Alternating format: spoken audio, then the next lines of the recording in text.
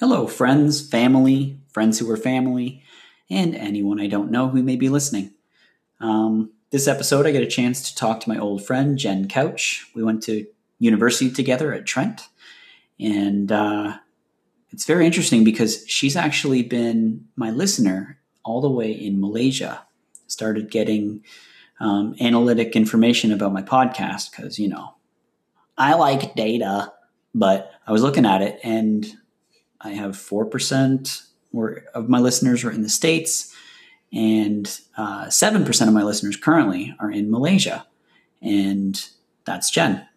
So she reached out, said she really likes the podcast, and then we made one. In our talk, we really get into her experiences as a teacher overseas, both in Mexico, which is not over a sea at all. It's just south. But she lived in a particular place where the cartel was seemingly always kind of drawn back to, that city that she lived and taught in for 10 years. And she's been teaching in Malaysia for 3, and she's currently stuck there right now. But, not really stuck, as you'll find out.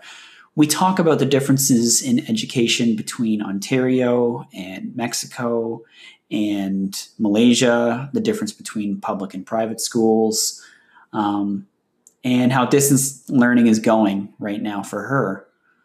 She also talks about how proud she is of Malaysia as a country and how they handled with COVID-19, the pandemic.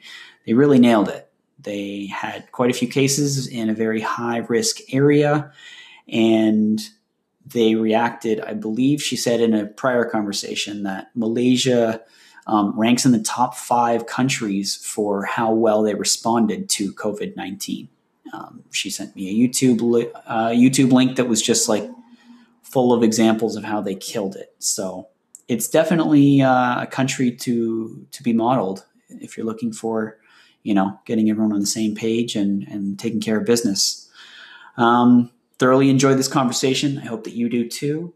So thanks again, like always, for listening.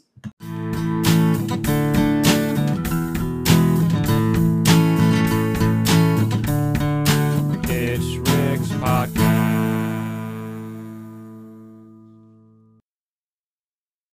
Hey, Jen. Hello. How's it going? Good. How are you? I'm so good. I'm finally talking to the person who's been listening to me in Malaysia. Yeah. So, can you tell everyone what you told me when you messaged me about the podcast? Sure. So I'm gonna try to remind myself. So I think it was something like I had been listening to your podcast, and it was a good touch of home because right now I'm kind of stuck in Malaysia. So not technically, but big picture, I'm kind of stuck here for the moment. So it was really nice to hear Canadian accents, which you don't realize you have until you leave Canada. And yeah, so I have been here in Malaysia during this whole crazy COVID adventure. That's wild because I know it was insane here, and I don't know how they classify Malaysia. Is it considered a less developed country? I'm not sure. It is. I actually just looked that up. It is considered a less developed country, but we are actually making headlines because of how we dealt with COVID. So I think we're in the top 5 of countries recovering from the virus. That's wild. And what a great trophy to get. I got up really quick when I got knocked down. I get that trophy. Mm-hmm. So we had the most cases at one point, and I think now we've been down to the single digits recently. So What? yeah, and we are actually now in what they call the recovery phase. So life is kind of coming back to normal here. So what does that look like? Because it feels like we're starting to get there, although I don't know that our numbers suggest we should be. Yeah, so what we do, Malaysia, the reason we got here is because Malaysia is quite strict. So I remember talking to my parents, and they were saying that they were in lockdown, but here we were actually in lockdown. So basically for 80 days, we did not leave our house. You could leave to go to the grocery store, but that's about it. And it was enforced by the police. So I think that that's why we were able to get to the phase that we are now. So basically, you could leave, one person from the house could leave to go to the grocery store, and that was it. No walking, no jogging, no parks. If you had to leave, if you had to drive, you could go within 10 kilometers, but there were police checkpoints along the way. So it really deterred people from leaving. I guess it would, yeah. So Yeah. had you been stopped by anybody when you were out, like, getting groceries or anything? Had anyone? No, so in my condo, I have a grocery store attached, so it was pretty easy. And I really kept it to when I had to go. I didn't go just because I wanted to get out of the house. I was keeping it to the necessities. I have to go today. I'll go. That's something that I feel like I tell myself I did when it got real here, but I know I didn't. I know I still went out and got things I didn't really need. Yeah, and then as we're in the recovery phase now, everywhere you go, you get your temperature taken. So if I'm going to go to the grocery store, I get my temperature taken. A restaurant, temperature. Back into my condo, I have to have my temp taken to get in. And then Malaysia also has an app, so you have to sign into all these places. So if a case breaks out in the grocery store that you shopped at last week, then they'll contact you and let you know. So they're really trying to keep a hold on who was where and when, so that if there's another outbreak, they can contact people quickly. Yeah, contact tracing, it sounds really smart. Every country that got out ahead of contact tracing and figured out just a system for how they're going to do it, that seemed to really impact numbers. Yeah. Is there any contact tracing being done with technology? Is that happening? Yeah. So it's an app. So you open up the app and it's like a QR code. So you scan yourself into places with the QR code. Wow. And the QR code is linked to what, your identity in some way? Yeah. So you have to sign up through the government. So in order to get the app, you have to sign up, and it's within 24 hours they approve you. So you have to put where you live, sort of your stats, like your age, your passport number. And then I'm right now labeled low risk because of where I live and my demographics. Wow. I'm a little taken aback because that system is exactly what people here are fear-mongering about. And I still haven't really come to grips with where I would land on that whole situation. I know it would be cool to be able to be scanned into places and stuff, but I know there's a loss of privacy that Canadians worry about in Canada, but I guess you don't necessarily have that luxury, do you? No. If you want to go places, you sort of just do it. And now Malaysia is a country with a bunch of really big cities.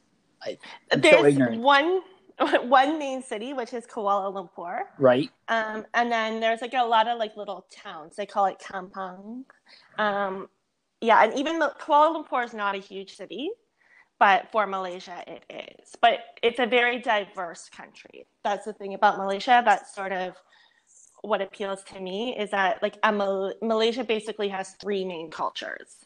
So there's Malaysian Chinese, Malaysian Indian, and then Malaysian, which is Malays, which is basically the Muslim population. Okay. I know a little bit about Malaysia because Amanda, my wife, she's a zookeeper at the Toronto Zoo in the Indo-Malaysian Pavilion area. Okay. So orangutans, or orangutan, I believe it's supposed to be pronounced. Yep. And she's got this dream of checking out Borneo, and I know that you're not far away from Borneo. No, it's amazing. So I've been to Borneo, and it's amazing. Okay, so what made you go overseas in the first place, trying to get one of those teacher jobs, I guess, right? So I did my undergrad at Trent, and I was a Queen's Trent Con Eder. So after undergrad, I went to Queen's, and Queen's hosts the Canadian job fair, basically. So anybody wanting to go overseas, January, February, they have a job fair where the schools come and recruit people to go overseas. Okay. I did not go to that job fair. Part of the Queen's placement process is that one of your placements you teach abroad, it's an alternative practicum. So you can do basically anything you want as long as you can link it back to teaching. Correct. So I went to Puerto Vallarta and did my 1 month practicum there. And so when I came back in April, I really wanted a job abroad. But that's basically hiring season's over in the international world. So if you're going to get an international job, you're looking like September of the previous school year. Gotta So be a planner. people start recruiting early, and it seems to be getting earlier and earlier. So I basically went to the person that organizes the Queen's Job Fair and said, I want to go abroad. Do you have any openings? And the thing about international teaching is that there's often last minute openings. So it could be like the numbers in the school shift, people get cold feet and they don't want to go abroad, things happen with families and they have to stay back. So you can normally get a last minute opening if you're flexible in where you want to go. So I applied to a job in Monterrey, Mexico, which is in northern Mexico, and I got the job. So I got hired in June and I moved to Mexico in July, the end of July. And I stayed at that school for 10 years. That's And a then long time. That's a really long time to be in one school anywhere, let alone in a foreign country. Exactly. And then I thought for like a hot minute that I was going to move back to Canada. So I told the school in Mexico I was leaving. I had started moving things back to Canada. I was going to teach in Canada. I was going to try it. And then I quickly learned that it wasn't much different than when I left 10 years ago in terms of getting a job. There's not a lot of teaching jobs. You have to be a sub. There's a whole process of becoming a classroom teacher, and it's a long process. So last minute, one of my friends hooked me up with the job in Malaysia, and I interviewed, and now I'm here. And I just finished my 3rd year here. So how does the teaching in Malaysia compare to teaching in Mexico? Very, very different in terms, like I think in any international experiences, they're very different. So my school in Mexico, I taught mostly Mexican children that were probably wealthy. They were wealthy. Okay. Where here, I teach expat kids for the most part. I teach a couple of Malay students, but my school here is people that are here for jobs, and they send their kids to this school. So it's an international school, and it's also a PYP school. So a PYP school is like an inquiry-based school. So the PYP is big in the international world. It's like a type of curriculum. So it's inquiry, kids figuring out what they want to learn, you guiding the process. So this school is a PYP school, and the other school was not. So it was a big switch in curriculum. So that sounds similar to what Ontario started doing with kindergarten, like the I know there's a right term for it, but is it the Regia Emilia sort of process? The inquiry based. I'm not gonna lie, like I don't know very much about it. When I taught kindergarten, it was the old school model where it was just you with the every other day class, and you didn't have an ECE with you. But so I'm so ignorant on the model. I don't know, but I know it's like play based, where if a kid's like, I want to learn about grasshoppers, and you're like, okay, well, let's go, it's grasshopper time, and then so Montessori sort of approach, a Montessori approach, maybe. Perhaps I'm just like, I guess where I come from, Jen. Like I'm a South Oshawa, public school kind of. Do you know what I mean? Like I didn't go to prep school or anything like that. So Montessori is something I know very little about too. PYP, what does that look like? So basically you start a unit and you don't really tell them what they're going to teach. They're going to learn about. So you give them topics, and basically you do what you call a provocation. So basically you give them little prompts, and they sort of have to discover what they're learning about.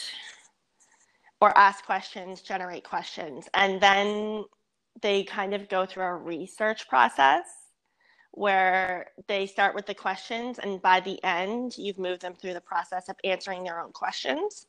And ultimately, you want them to take action. So that's the big thing, like student voice, student choice, and then them taking action in some form. And like, so it can be within the community, within their classroom, within their family, but you want them to basically take what they've learned through their little learning journey and apply it to real life.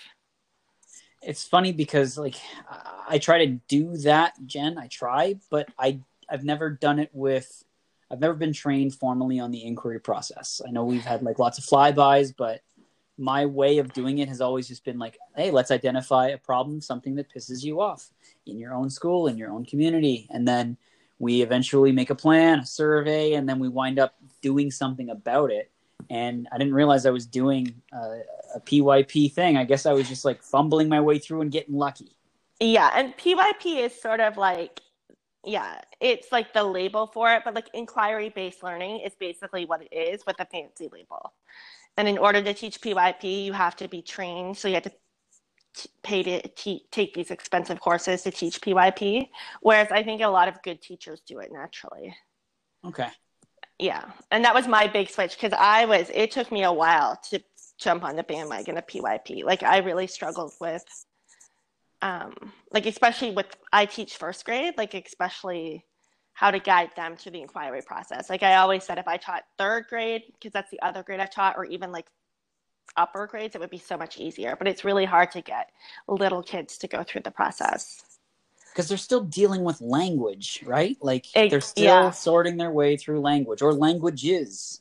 exactly. So that's the big thing. So the nice thing about my school is that we can teach reading and writing separately from PYP.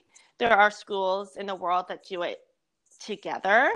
And for me, I really kind of struggle with seeing them together. I would love to see a good example of it. I have yet to see it in a way that I'm like, okay, that makes sense. Because to me, in the lower primary grades, you need to teach reading, writing, speaking, and those need to be done by themselves in isolation. And then everything else comes after. That makes total sense to me. Just you think of how little skills little people have. In my last podcast was Amanda talking about her own son and the things she's trying to prepare him for before he goes to kindergarten. And writing, reading, and learning to speak correctly, you have to do those independently, like you said, until you get like a good, strong stranglehold on it. Because then your reading can help drive your writing, and your writing might help drive your reading forward. But I don't know. I can't even fathom trying to do that in a language that I didn't speak naturally. So tell me, you spy, how long have you known different languages? Did you only know English when we went to Trent together, or what? I only knew, well, I did French immersion, so I guess I knew English and French. I got the diploma that said I was French immersion You certified or dropped it. whatever, but I did it. I completed it, but in hindsight, I think I still understand French, but French helped me with Spanish because French and Spanish are very similar. So, and I think in moving to Mexico, I tried taking language classes. I tried like Duolingo and all that stuff. But for me, I just have to live the language to learn it. So sitting in a classroom doesn't help me at all. I'm a horrible language student, but like being out and about and having to do everything in Spanish, that's how I acquired the language.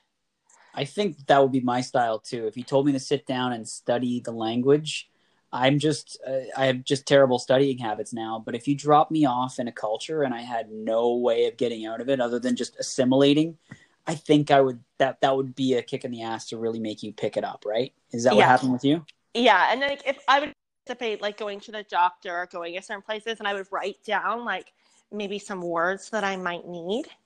So that would also help. But I felt like the more that I tried, the less that it happened. So actually living the language was the perfect way for me. And then Malaysia actually speaks English. Everyone speaks English. They might not speak it well, but they speak Bahasa Malay is the official language, I guess. Everyone speaks English. And then because there's like Malay, Chinese, and Indian, they all speak their own languages as well. So the Chinese will speak Mandarin and Cantonese. Indians have different Indian dialects, and then the Malays speak Bahasa. So, but they all communicate in English. So it's actually a really easy place to live for that reason. So a lot of people call Malaysia in the teaching world Asia Light because it's not like you're in China or Japan or a country where, Training mode. yeah, exactly, where you need another language. Gotcha. What language do you hear when you're walking through your grocery store? Your grocery store. What's your neighborhood cultural taste like? Like, what language do you hear? Mostly English because there's a lot of expats, or Bahasa. So the grocery store workers will speak to each other in Bahasa, but they will speak to you in English. Because you said you were in the Muslim part of town, right? I'm in the expat part of town. So I'm surrounded by people from all over the world. I guess what I'm struggling with and what I've been trying to pick up is the definition of an expat. I think it's an expatriate, someone that left their country and immigrated to Malaysia. Yeah, or they're here term. Okay. So an expatriate. So yeah, expats are people that like are here from another country and they don't necessarily have citizenship here or maybe residency, but yeah, it's an expat. So because there's so many companies here in Malaysia, there's a lot of people that from all over the world here. Gotcha. In Kuala Lumpur. Well, to my mom, an expat is Tom Brady, her boyfriend. Yes. So yeah, no, there's probably terms that I'll use. I was going to give you the heads up that you might not know what they mean. No, I'm just going to go ahead and say this. Mm-hmm. You're killing the podcast thing because you're dropping acronyms, but then you're answering them right away after because you're a teacher and you know where people are going to get lost. So yeah, it's kind of easy. Like usually I'm having to like define something for everybody and you're kind of doing it yourself. You're good. Okay, so you're in Mexico, and I don't want to give anything away, but you told me you weren't exactly in a lovely situation. So where I was okay, but I think Mexico at the time was in a really bad place. So Mexico was in the news basically for drug wars, for shootings, for kidnappings, for all of that sort of thing. And I had to live in northern Mexico, so you would drive 2 hours up and you would be in the US, basically. You would be in Texas. So when anything would happen within that border region, they would link it back to the city that I was in. Oui. So it didn't necessarily happen where I was, but like the news, and this is what we call in the expat, or like the traveling teacher world, like the CNN effect. So one thing will happen and then that gives the reputation for the whole country, right? So a lot of people hear Mexico now and they don't think good things. But I can just relate to that, just like being the kid from Oshawa, because right away when someone says, hey, where are you from? And you say Oshawa, then they say north or south. And then, if you say north and everything's cool, and then you make fun of the south. But if you say south, then, they've either got to oh yeah, it's cool. Or like, oh, hey, how is it? And I don't know, that it sucks because it's only a few things, a few stories, and then it ran wild. Yeah, and so that's the same thing with Mexico, is that things were happening, but it's like the murders happen in Canada, right? Murders happen in the US. Like I think the crime rate in the US is actually higher than in Mexico, but just the way that the media works, you're going to hear what's happening in Mexico. And then with I was there when Trump was elected into president, and that was like a really like solemn day in Mexico, and it happened to be parent-teacher conference day. So Trump was voted in, and I had a bunch of Mexicans coming in that just were shocked. I think the whole world was shocked, but it was really interesting to be with people that like the whole wall thing might be reality. Mexican people were threatened, like formally, like on TV repeatedly. Exactly. So it was a really interesting time. And then also explaining it I taught third graders at the time, and they knew what was said. And so also explaining that to them. So actually what I did is I'm Canadian. I'm very, that's something like in the international world too. Like I do not like being associated as an American. So I'm normally very quick to make that. Actually, I'm Canadian. sort of switch. Yep. But I actually had my principal come in and talk to the kids because I didn't feel comfortable as a Canadian explaining how it happened, because I still to this day don't understand the American voting system and how it works. So I wasn't comfortable explaining it to them. So I got my American principal in, and he dealt with the 21 little people and all of their questions. Was he able to explain it? Because, like, I don't really understand it either. I guess I kind of know you win your votes in areas, and some areas count more, but, like, how the hell are you going to explain that to 8-year-olds? I know. I think he did a better job than I would, but I'm still not convinced after listening to him. Like, I really don't understand their system. So it was an interesting time. Like, a lot of anger, just a lot of really deep feelings as Mexicans. I know Canadians were very uneasy when that day happened too. Like, I was at the hockey arena having a beer with the boys after our game, and we were watching Trump win, and we're like, what? But yeah, he didn't make threats against our country, so I'm sure that would be terrifying and solemn. exactly. And like where I was from, a lot of people, like a lot of my students owned homes in Texas in a place called South Padre Island. So like they went to the US often. And I think they still do. But I think for that moment, there was a few days when they were wondering, like, what is this going to look like? Mm-hmm. Yeah, Trump's presidency has definitely had a ripple effect on the whole planet, I would have to say. Yeah, I think it's been good, like, because I work with a lot of Americans here. So for me, like, none of us can go home this summer. I think internationally, most teachers are stuck where they're teaching. Okay. So I can technically maybe make it home, but it would be interesting because I normally transit through Hong Kong, and Hong Kong at the moment is not allowing transit. So then I would have to go to a different airport, and it's basically hit or miss. Like you really have to know the procedures of where you're transiting from.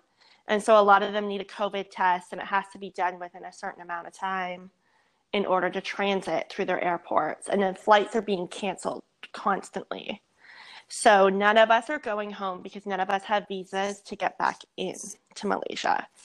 So basically, none of us are leaving across the world, but it's really easy, I think, for the Americans to not go home because the situation in the US is not good right now, like with COVID especially. And it's so strange, yeah. Like it keeps getting worse, it seems like, in areas. Yeah, and then for me, well, like I know that it wouldn't be like the beautiful Ontario summer that I usually have, and there's quite strict rules. So I've come to accept it, but it's just so interesting how this has affected everything. Everything. The whole world stopped. Yeah.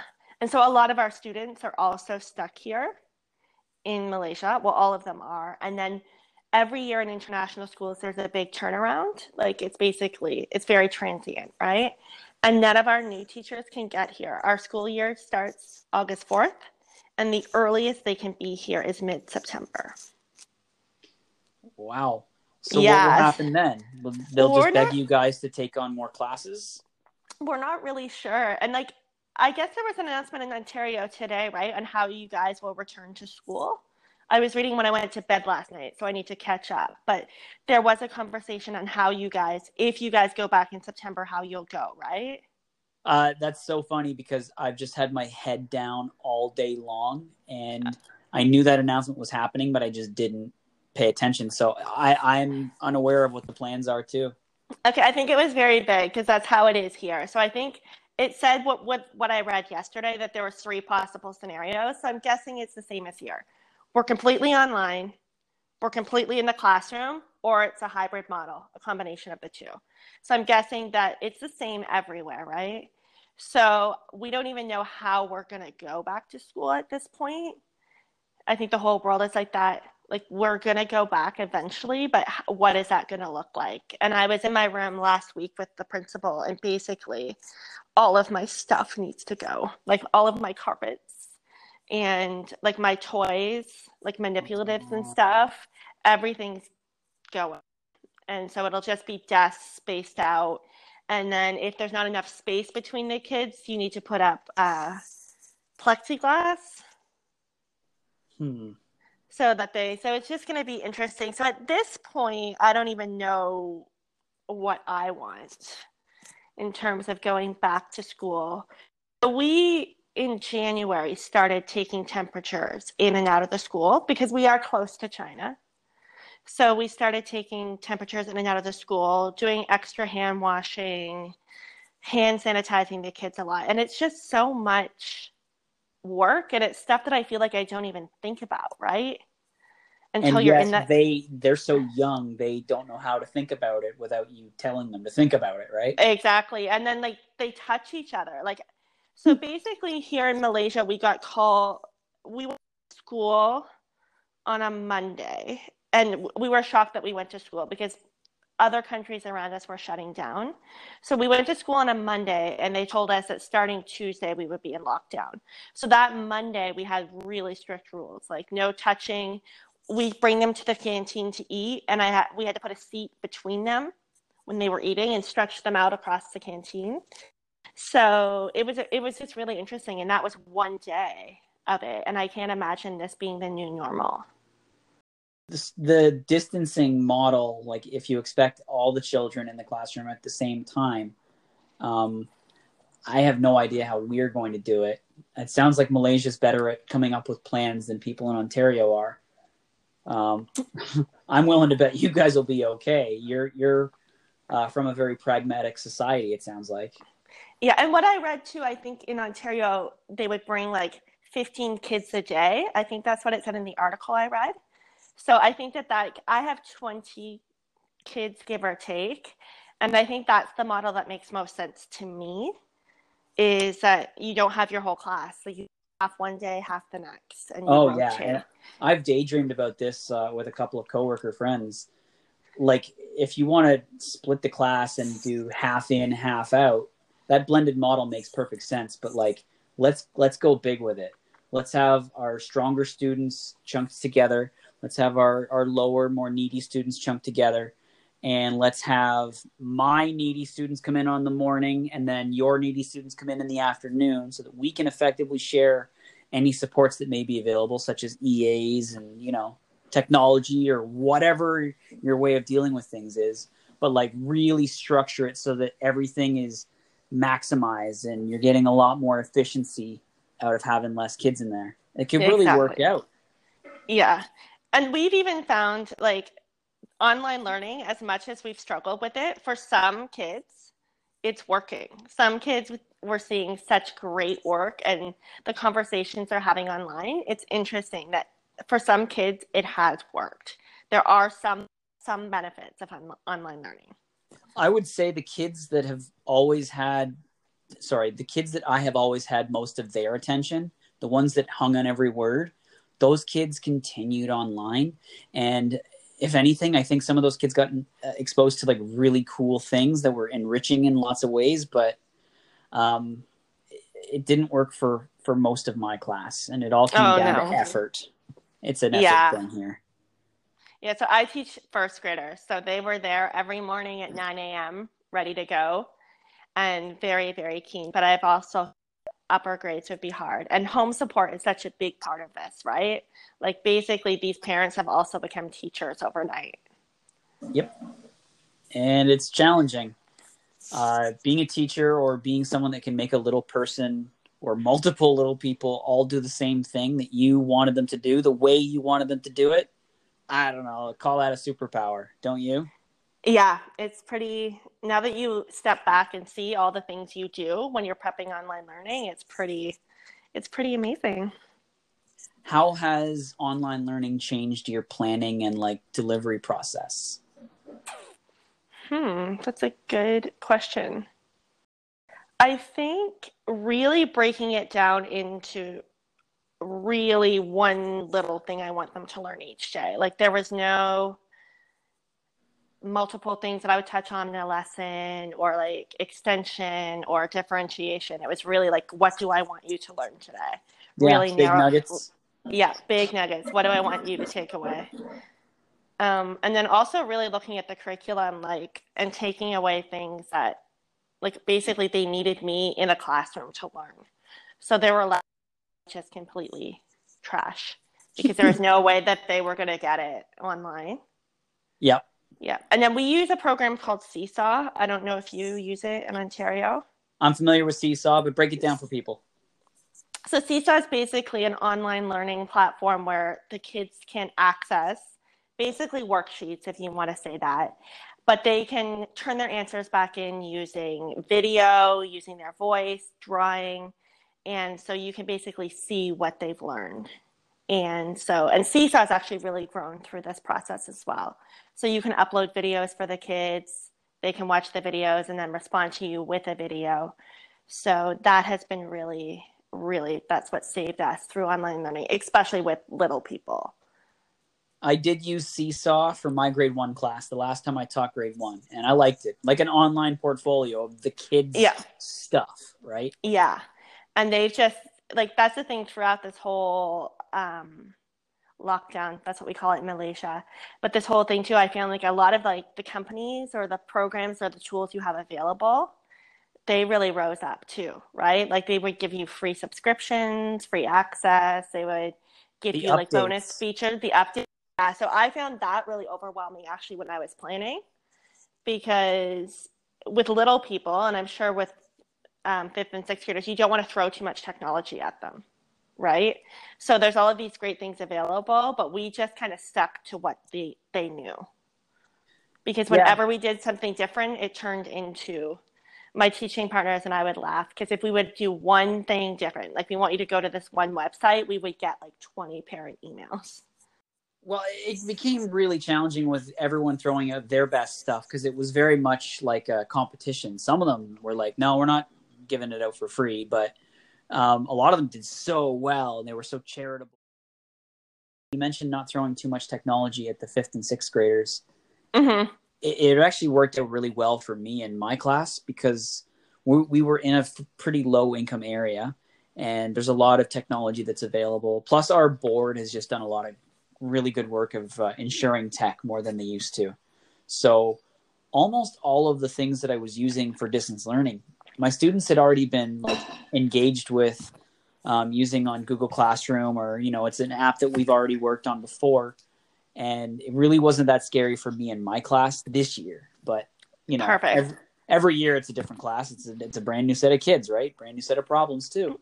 Yeah, and I think that that's something, like, in hindsight, going into the next school year, we will be trying out all the apps just in case this happens again, right? So we'll be having Google Meets in our classroom so everyone can get on the Google Meet and log in and mute themselves and go through all the Google Meet etiquette. So I think that going into the next school year, I'll definitely go in with that in mind. And also, we had like one day to give our kids supplies that they would need. So basically we found out around 10 a.m. that they would be out. And I think the first time they announced it was a two-week block. We never thought that we would be finishing off the school year online. So in hindsight, they would have a lot of stuff with them because a lot of the lessons we were planning would have been so much better if they had the thing that they needed that was in the classroom. Right. Yeah. Yeah, that was massive for us to deal with here in Ontario as well. I want to go back to the cartel. Do you have any juicy stories about like stuff that just happened? Stuff that happened with the cartel. I think like basically where I lived, the city that I lived in, they had an area called the barrio, which is basically like a street with bars on it. And basically for like 4 or 5 years when I was there, that was completely shut down by the cartel. When you say shut down, like what do you mean by the shut down? So like basically you couldn't go to the bars anymore. Because they were basically so dangerous. So a lot of what happened in Mexico, they were really into, or where I was, is kidnapping, right? So they see people with money, they kidnap them and then call for a ransom. Fucking terrifying. Yeah, so that's the thing. And then they also do it in a way, like I know that the guy that cut my hair, his mom got kidnapped. And so they took her to a hotel and they were very nice to her. She was an older lady. And they were very nice to her, but basically they kept calling until they got the money they wanted and then they released her. How much was it? What's the price of your mom? I don't even know. I can't even remember. I want to say like thousands of dollars, but not huge. So I'm like a lot of money to a working class Mexican for sure. Yeah. Yeah. And then just like security as well. Like, and this happens here. I don't know if you do it in Ontario, but do you guys do like um, intruder Lockdown lockdowns? practices. We do. Yeah. Yeah. Where you have to get under the desk and stuff. Like, yeah. So we did practice that, and it was slightly terrifying for the kids because it was their reality in a lot of cases. Not reality, but it could happen. So I find even here in Malaysia, it probably couldn't happen, but like with the kids in Mexico, it could happen. It could be the Yeah. reality. So really like um, kind of doing it in a tactful way, because sometimes I find like even here, I kind of try to make it fun. Like, okay, guys, we're going to get under the desk and we can play some games as we wait for the announcement. But in Mexico, it's just being super sensitive and being super sensitive that the kids could have seen things outside of school or their family could have been impacted by things. But No mine, kidding. yeah, and like my campus, that was a big difference between Malaysia and here for me as well. Or sorry, Mexico and here is that in Mexico, my campus was so secure. Like guards on both sides, and basically parents were not allowed on campus. They were allowed on campus, but here basically the school is a second home for a lot of the parents. So I'll be teaching and like there'll be moms at my window and they go to the canteen and drink coffee and they hang out with each other because most cases one parent, typically the dad, is working and they have a trailing spouse who's typically the mom. There are other cases, but that's typically what it is. So a lot of times our school here in Malaysia is where they hang out. It is their home. We have Spanish lessons for parents, yoga for parents. So parents are often on campus. Where at my old school, parents were not, like it was so secure that parents would come in and out, but they would have to check in, get a name badge. Like it was a big deal there. So when I first moved here, I was really on edge having parents walking around my room. I'm in sort of like a fishbowl bowl room, so windows on both sides. So that was a big adjustment for me, like just seeing people walking by all the time. I think I've had that nightmare before, about like 18 times. Yeah. It took me a while. It took me a while to get used to it, but it's a very nice place. Like here in Malaysia, like the school is a very happy place for a lot of people. So the hope with us now, since a lot of us are stuck here this summer, in terms is that they want to open up the school to be like that happy place with like the playgrounds open, the pools open, the gym. So that's the ultimate goal, I think. I think that's Here. what a school is. Like if we really strip it away, like I now realize that a giant chunk of my job is childcare. I Yeah. would have fought you about that 5 months ago. I would have fought you about it. But it is. I see that now. I get it. But it is that safe place. It is the pool. It is the bar for kids. It is the playground. It is the basketball court. School's where it all happens. That's where they meet up and congregate. It's like the most important place in their life that they pretend to hate, at least in Ontario. Exactly. Yeah.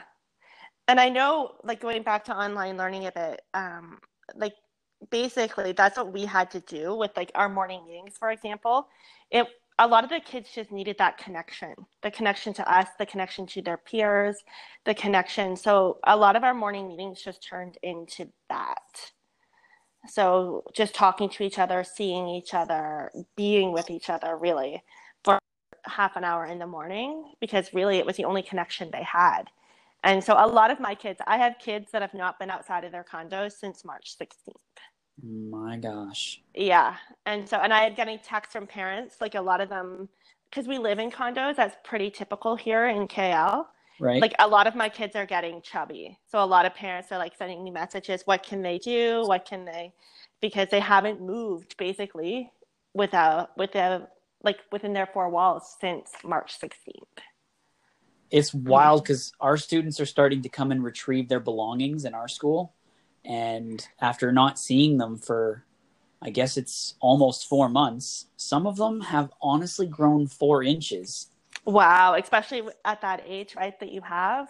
Yeah. Like Yeah. one of the kids, I taught this boy 3 years in a row, but he's at least 4 inches taller, and also has like, you know, the sideburns that boys get where that the hair starts like creeping down your jawline.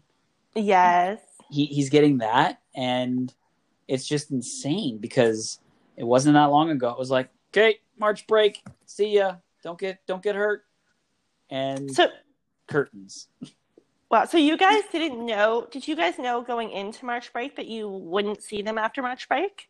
The Or did you? timeline for us was, I was watching as things were happening and paying attention, reading or listening to podcasts and reading about how it was getting bigger in the West. But my buddy Scott was really the one saying, "This is big," and he works in a hospital. Like, he's a medical guy in Canada, so he's like, "Buddy, this thing's coming. Like, we might not get our hockey season finished," and he was right. The Thursday before the March break, we had class, and it was that day. The Friday was going to be a PA day anyway, and it was just a free day. Everyone was just at home, and I found out at like 3:45 or something p.m. that Thursday night, and I remember distinctly because I got home and said, March break. Social media has been stressing me out. I'm deleting Facebook off my phone. That way, if I want to look at it, I got to go to the computer and actually look for it. And then I deleted it. 10 minutes later, everyone gets the news flash that Lecce said we're shutting down schools for an additional 2 weeks, and that was all we knew. And as those 2 weeks kind of happened, that's when I was like, this is not going away. We're not going to be back in the classroom. And then you started slowly hearing everyone saying, oh, there's no way we're going back. And really, up until I guess now, and I still haven't even seen it for myself, everyone's just kind of been assuming September's going to be like we'll start school-ish in September. We'll start whatever school's going to be in September, but we might not be in brick and mortar. Yeah, it's going to be a really interesting. I think it's going to be a while before we're back to a truly normal, if ever, right? They say that this might be the new normal. I think that's wise. Like, as far as how it affects education, I think that it's smart. If we take the accommodations that trying to avoid COVID-19 would naturally bring about, that's going to improve education. Less kids in the room, more concentration on the important parts, like you were saying. Just looking for the big nuggets, cutting out the crap, and doing things that matter, like that will, bring about a change in someone and maybe make them inspired, like your, make a difference kind of project, the PYP program. You know what I mean? Yeah, exactly. Yeah, so we'll see where it goes, really. I think in the international world too, it's definitely this is going to be big. So China's not letting teachers in or anybody in right now. And so a good chunk of the international jobs, China has a lot of international jobs. So I don't know what's going to happen there. I have teachers, friends in China, that they went on Chinese New Year break to the Philippines. They teach in Beijing. They basically didn't go back to Beijing because this all broke out. They went from the Philippines to the US because they're Americans, and they taught 19 weeks online. They just started vacation last week.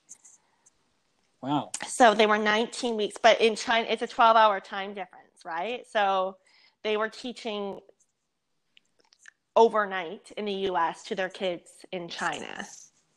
I guess it's all possible. It's all possible. Technology has made it possible, right? So you and I are exactly 12 hours apart. Exactly, yeah. So it happens. But yeah, so I really feel for the teachers in China. And I kept thinking that, like, they started like 2 months or a month and a half before us teaching online. So can I ask, you said you started doing your meets in the morning for about a half an hour. What was the process of you finding out what will be done? Like, did you guys start getting emails with standards attached to them saying like, hey, we're going to do this for this amount of time, then this for this amount of time? Or were you free to sort of navigate that yourselves? So that's interesting. So basically a big difference between like what you do and I do is I work for a private school. So the parents are the customers, right? So that's a big switch. I think in both of the schools that I've taught in, like the parents are paying for the kids to go to our school. So that's one thing that like you sort of have to keep in mind when you're planning things. Um, so basically we started like getting first graders on Meet was interesting. And we were basically so we started with a 2 week lockdown and then it was extended 2 weeks. And then it sort of got extended in a way that we may go back to school, but probably not. So feel like those 2 week blocks were really hard on everyone because we sort of had hope that we might go back. So we started initially just getting the kids used to doing Google Meets. And then they basically had a slideshow, so a Google slideshow every day with a lesson for math, reading, writing, and PYP. And then as it continued, we turned, so they had a Google Meet and it was just getting them on, getting them used to the microphone and all of that. And then we started with a half an hour Google Meet in the morning. And basically the purpose of that meet was to meet, say hi, play a game, explain the work for the day. And then we had 15, they were in small groups and they would come back for a 15-minute small group. Nicely structured. Yeah. I'm right now teaching a summer program. So I used to think until the beginning of last week that a first grader couldn't sit for more than 15 minutes. I'm currently teaching a summer program for the school online, and it's math. And I have K-2, and we sit for an hour, and it's doable. So that's been a good push for me to see that if you break up the time and you do the proper activities, they can sit for an hour. And I have 18 kids in those groups. Nobody can sit for an hour if it's boring. So it can't be boring. Yeah. So I basically took the hour, divided it into 15 minutes, put a little break there in the middle. So yeah, it's doable, but I don't think that will be the popular opinion when we go back. Yeah, just getting kids used to the technology. Like we always laugh, my teaching partner. We've had kids going to the bathroom on Google Meets. We've had kids, like all of the memes and stuff you see, it's probably happened to us as first grade teachers on Google Meets. It's been really interesting. And then we were using Zoom, or some people were using Zoom. We never made the switch, my team. But like Zoom has so many better features than Google Meet. Like you can mute everyone at the same time. You can unmute people. There's little breakout rooms. So Zoom was like the popular choice, but then Zoom had big time security issues. So we all have to use Meet now. It's funny, the security issues all stemmed from the fact that it was a small little like tech startup and a few people that were running it. And then it got out of control. And the reason that I don't know why they lied and said everything was encrypted, but like they just found themselves completely like overwhelmed with demand. And I think they've done a great job of providing those features. I don't know what they've done about the security, but we wound up going with Google Meet. And it was, I don't know if it's the right choice, but it certainly is convenient because we use Google Classroom. Almost everyone's using it. Yeah, and I think Google is trying to keep up to Zoom now. Like someone told me starting next week, you're going to be able to do breakout rooms in Google Meet, and you're going to be able to do the mute all is really the feature that I want right now.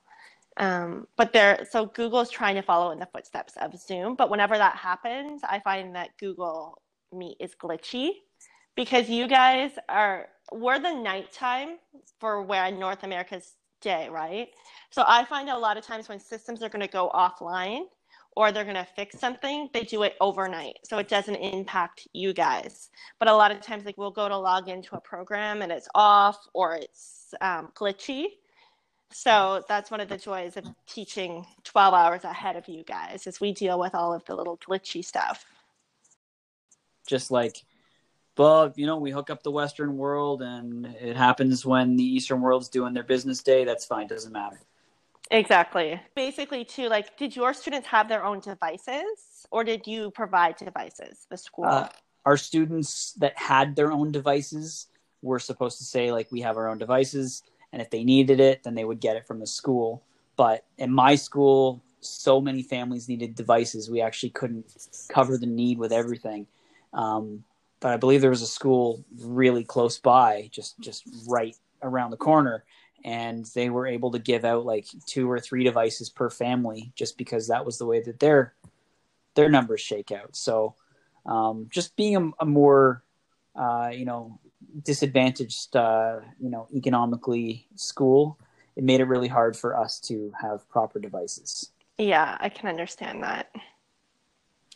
But I don't know. I guess they put together a plan because every kid in my class had access. They had the ability to. By the end, it just took longer. And I think what it was schools that had affluence, they were able to start distance learning almost immediately. There was that small period of time where teachers had to collect their thoughts and go after it. But we were a couple of weeks lagging behind as we gathered information, and our schools tend to be the ones where the parents would not answer a phone number from a number that they don't recognize, right? They're not going to answer that call. Wow. And so, you're not going to put yourself at risk and use your own cell phone to call parents, but so then you're just they're ducking your call all day, and they don't even know it's you. It's frustrating, man. Yeah, it sounds like it. Be remiss to not ask this. How do you handle a student that is not behaving, or a student that is not going for it, a student that's not trying? How would you in your private school in Malaysia, what does that look like when a student's not engaged? So the thing with private schools is the screening process to get in is quite vigorous, right? So that, like, hearing your stories, like I actually did my student teaching in a very rural part of Ontario. So like every kid was in an IEP. I think the school was so small at one point they had grade 1, 2, 3, all in one room, right? Just to fill up a classroom. And like behavior and hunting season, I did my student teaching during hunting season. No one came because they were all going deer hunting. Mm-hmm. So that's where I did my student teaching. And so like very, very high needs, right? The international world, parents have to pay to put their kids in schools. So the screening process it depends on the school, but basically kids with behavior learning issues may or may not get into the school to start. So you're not dealing with it because they're essentially and effectively kind of screened out. And yeah. Mm-hmm. Well, that makes sense. Perfect. Like I get that. And it happens, but like the behavior issues I deal with are nothing compared to what you deal with. And I often sometimes have to remind myself of that. Like remind myself back to my student teaching days, because like we all have those days when we're like, oh, poor me, my class is so bad. And then you think back, it's like, this is nothing compared to what I would be dealing with back home. So yeah, so if a student with behavior needs gets in per se, there really isn't, like, especially the school I'm at now, like the kids are amazing. Like they're just really nice. They're very, and because they're all expats too, like they're all here from, they're here for a short time. So typically their parents' contracts are 2 to 3 years. So they're either the new kid or they remember being the new kid. So they're naturally very nice to each other. So even bullying issues. And then my class I had 18 kids this year. I had kids from 12 different countries. That's so cool.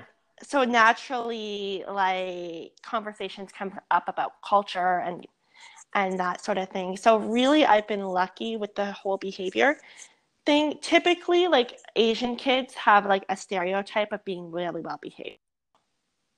Is it a parenting thing as well? Like I know that the variable is that they're being screened and that it's a private school, so the tuition needs to be there, so that assumes affluence and a certain culture or whatever. But parents are pretty on board too, and even where I'm at now, like if I had like a writing celebration on a weekday morning at say 10 o'clock, every kid would have a parent there because their mom or dad in some cases isn't working.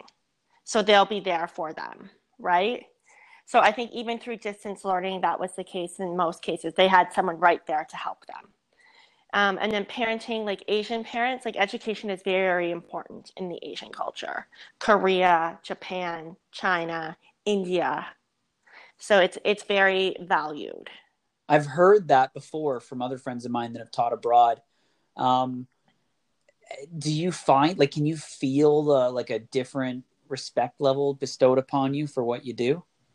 Yeah, and it's interesting too because it's definitely very cultural as well. So yeah, like definitely Asian parents very respectful.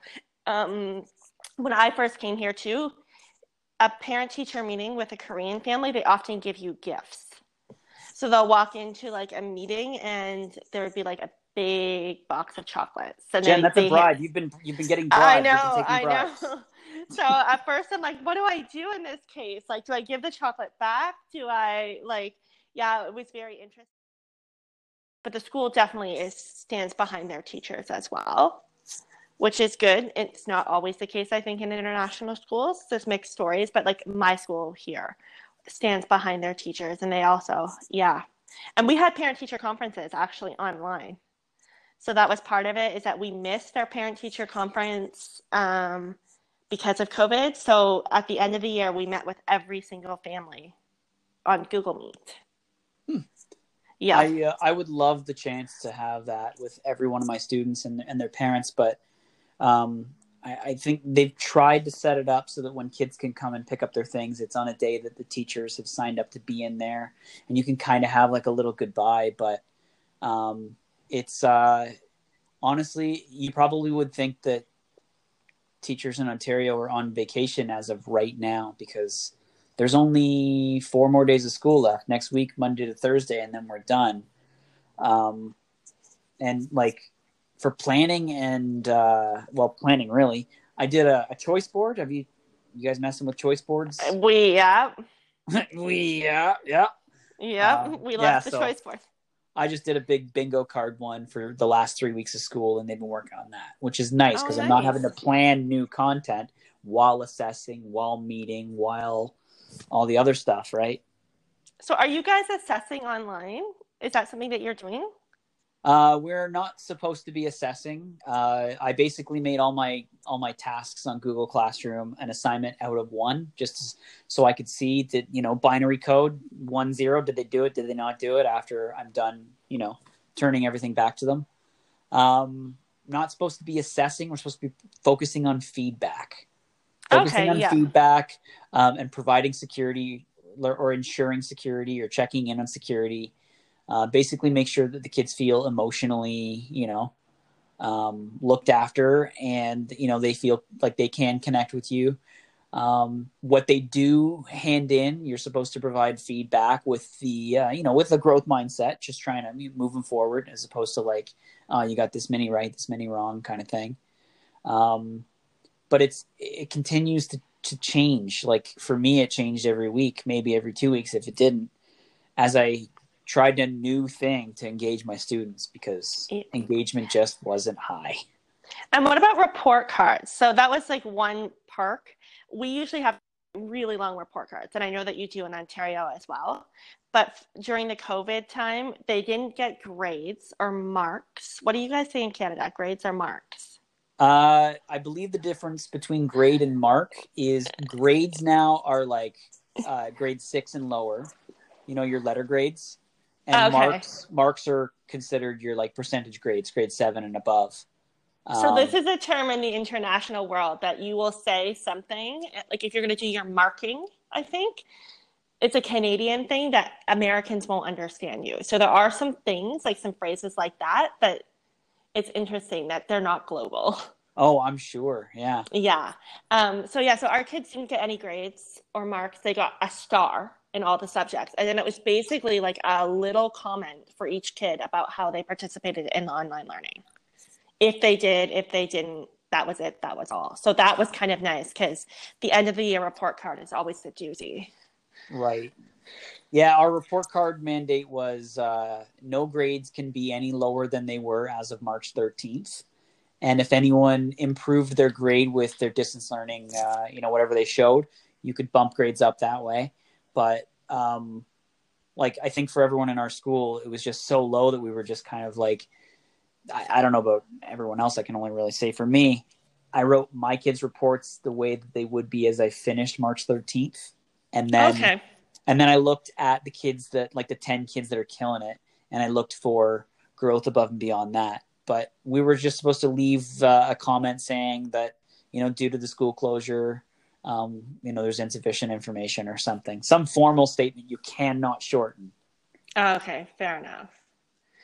Yeah, so we had a report card go home right before this happened. It was interesting. So basically we divide the year into 3, basically. So the entire 3rd trimester was completely online. I think we informally chunk it into 3. We have the progress report that comes out like late October. And then I think in February we get our term 1 report card, and then term 2 comes at the end of June. But we were in a weird spot because Ontario had the teacher strikes as well. 1-day teacher strike, work to rule stuff. Report card writing was considered struck work. So we didn't do that. And term 1 reports didn't go home at all, even though teachers were responsible for coming up with grades or marks and submitting them to the office. So every teacher, if you're listening, every teacher in Ontario completed the grades or marks for the reports, but we were not going to write them. And then the office was supposed to take the grades and input them and then make reports. And they were like, we're not doing this. So they just waited till the 11th hour, decided that reports were not going to go out. And it was honestly like a media power play thing. The teachers aren't writing reports and misinformation and which newspaper do you read and blah, blah, blah. But we didn't do it. So is your situation, like with the whole work to rule thing and that sort of thing, is it still happening, or was it kind of put on hold because of COVID? Oh, it's the weirdest fucking thing in the world. It's all over with now, and we basically rolled stuff back to the way that it was in 2016. We got a 1% raise, which, like, I don't know, that wasn't even what I wanted, but like I wasn't even after a raise. But we were told we were getting 1%, and we got 1%. We went on strike for a bunch of days. They didn't pay us for a bunch of days. I don't know. I bet they just saved enough money and we paid ourselves for that 1% raise. I don't know, but funding's supposed to roll back just what it was 4 years ago. And it seems like that was just it. So it's been ratified and we're settled, but like, it's very weird because no one's even talked about it. It's all been about COVID, right?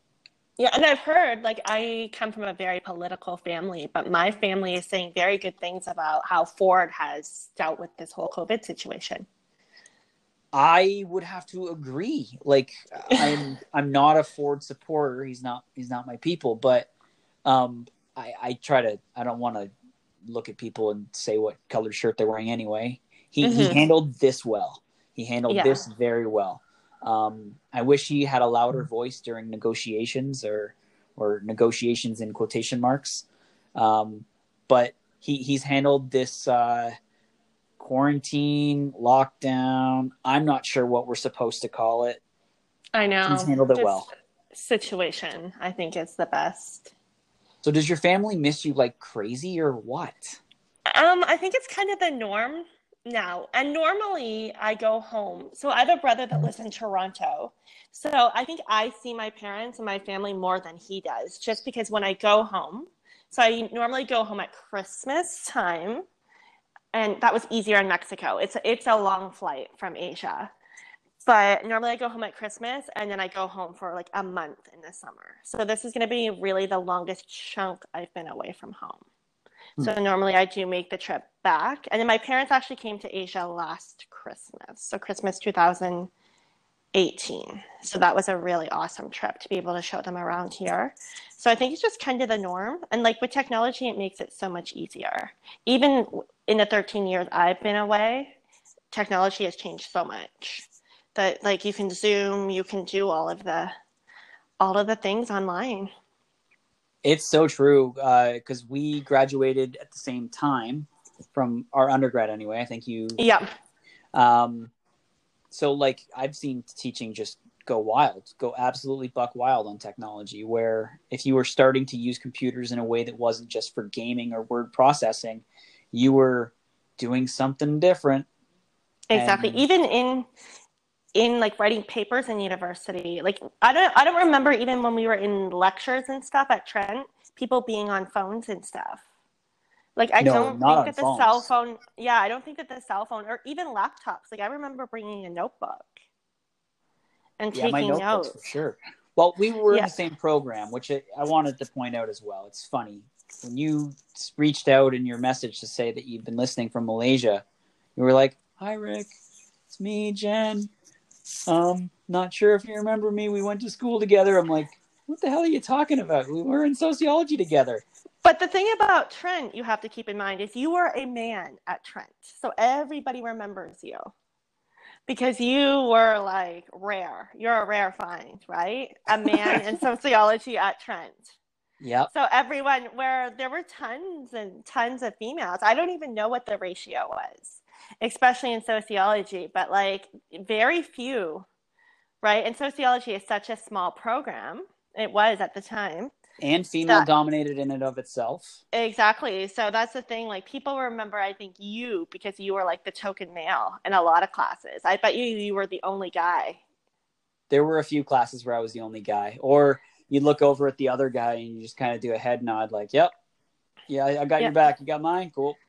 Yeah, so it's interesting, but Trent is just such an amazing place. I am so glad that I had that experience as well. Like it's just such a great university. It's funny. I loved Trent as well. I had such a great time. And you mentioned the ratio, and that was one of the reasons that I told everybody I was going to go to Trent. Because I was that high school guy that always wanted love and couldn't find it because I was too much of a dork or too much of a sappy guy that says crap like this right now.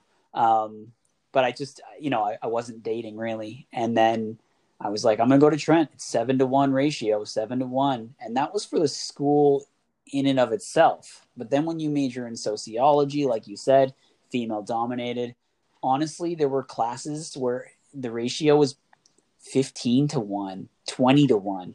I believe it. I believe it. And those classes were small too, right? Like that's one of the things I love so much about that we had nice small little lectures and small little seminars after. Like not everyone has that. No, that was where the learning happened. Like I would read what I was supposed to read, and then we would get together and you'd hear all of how the readings could be connected because that's what the lecture was for, kind of thing. And then you get to your seminar or your workshop, and then you'd have a chance to sit down and actually have a conversation to digest it all. And without the seminar piece, I think that Trent would have been just the same as U of T, just with less people circulating the oxygen. You know what I mean? Exactly. Yeah. So that is so unique about that university. And I think that they're staying that way. I think they're staying true to that style from what I can gather. They're kind of limited by the buildings. Like the Wenjack Theater is big enough to hold what, 300 people? Yeah. Like that's the biggest place on campus, I think, right? So Yeah. So I think that that makes it a very special place for sure. Is the size in and of itself. I've actually taken a few of my AQ courses through Trent, but it so have doesn't I. have that Trent feel. Yeah. And I'm actually starting the principal's course. I'm going to go for it Good for through you. Lakehead because in my situation it's really hard sometimes to like check all the boxes, but I checked all the boxes there because I still have to pay my OCT fees. You have to be a reputable international school will make sure that you're registered somewhere. So that's the thing about international teaching. I think some people just think it's teaching ESL or EAL and going to China to teach English, which is part of it. Some international teachers do that, but you can also actually teach in a reputable school, teach curriculum. Like it's just such a big, the possibilities are endless in terms of international teaching.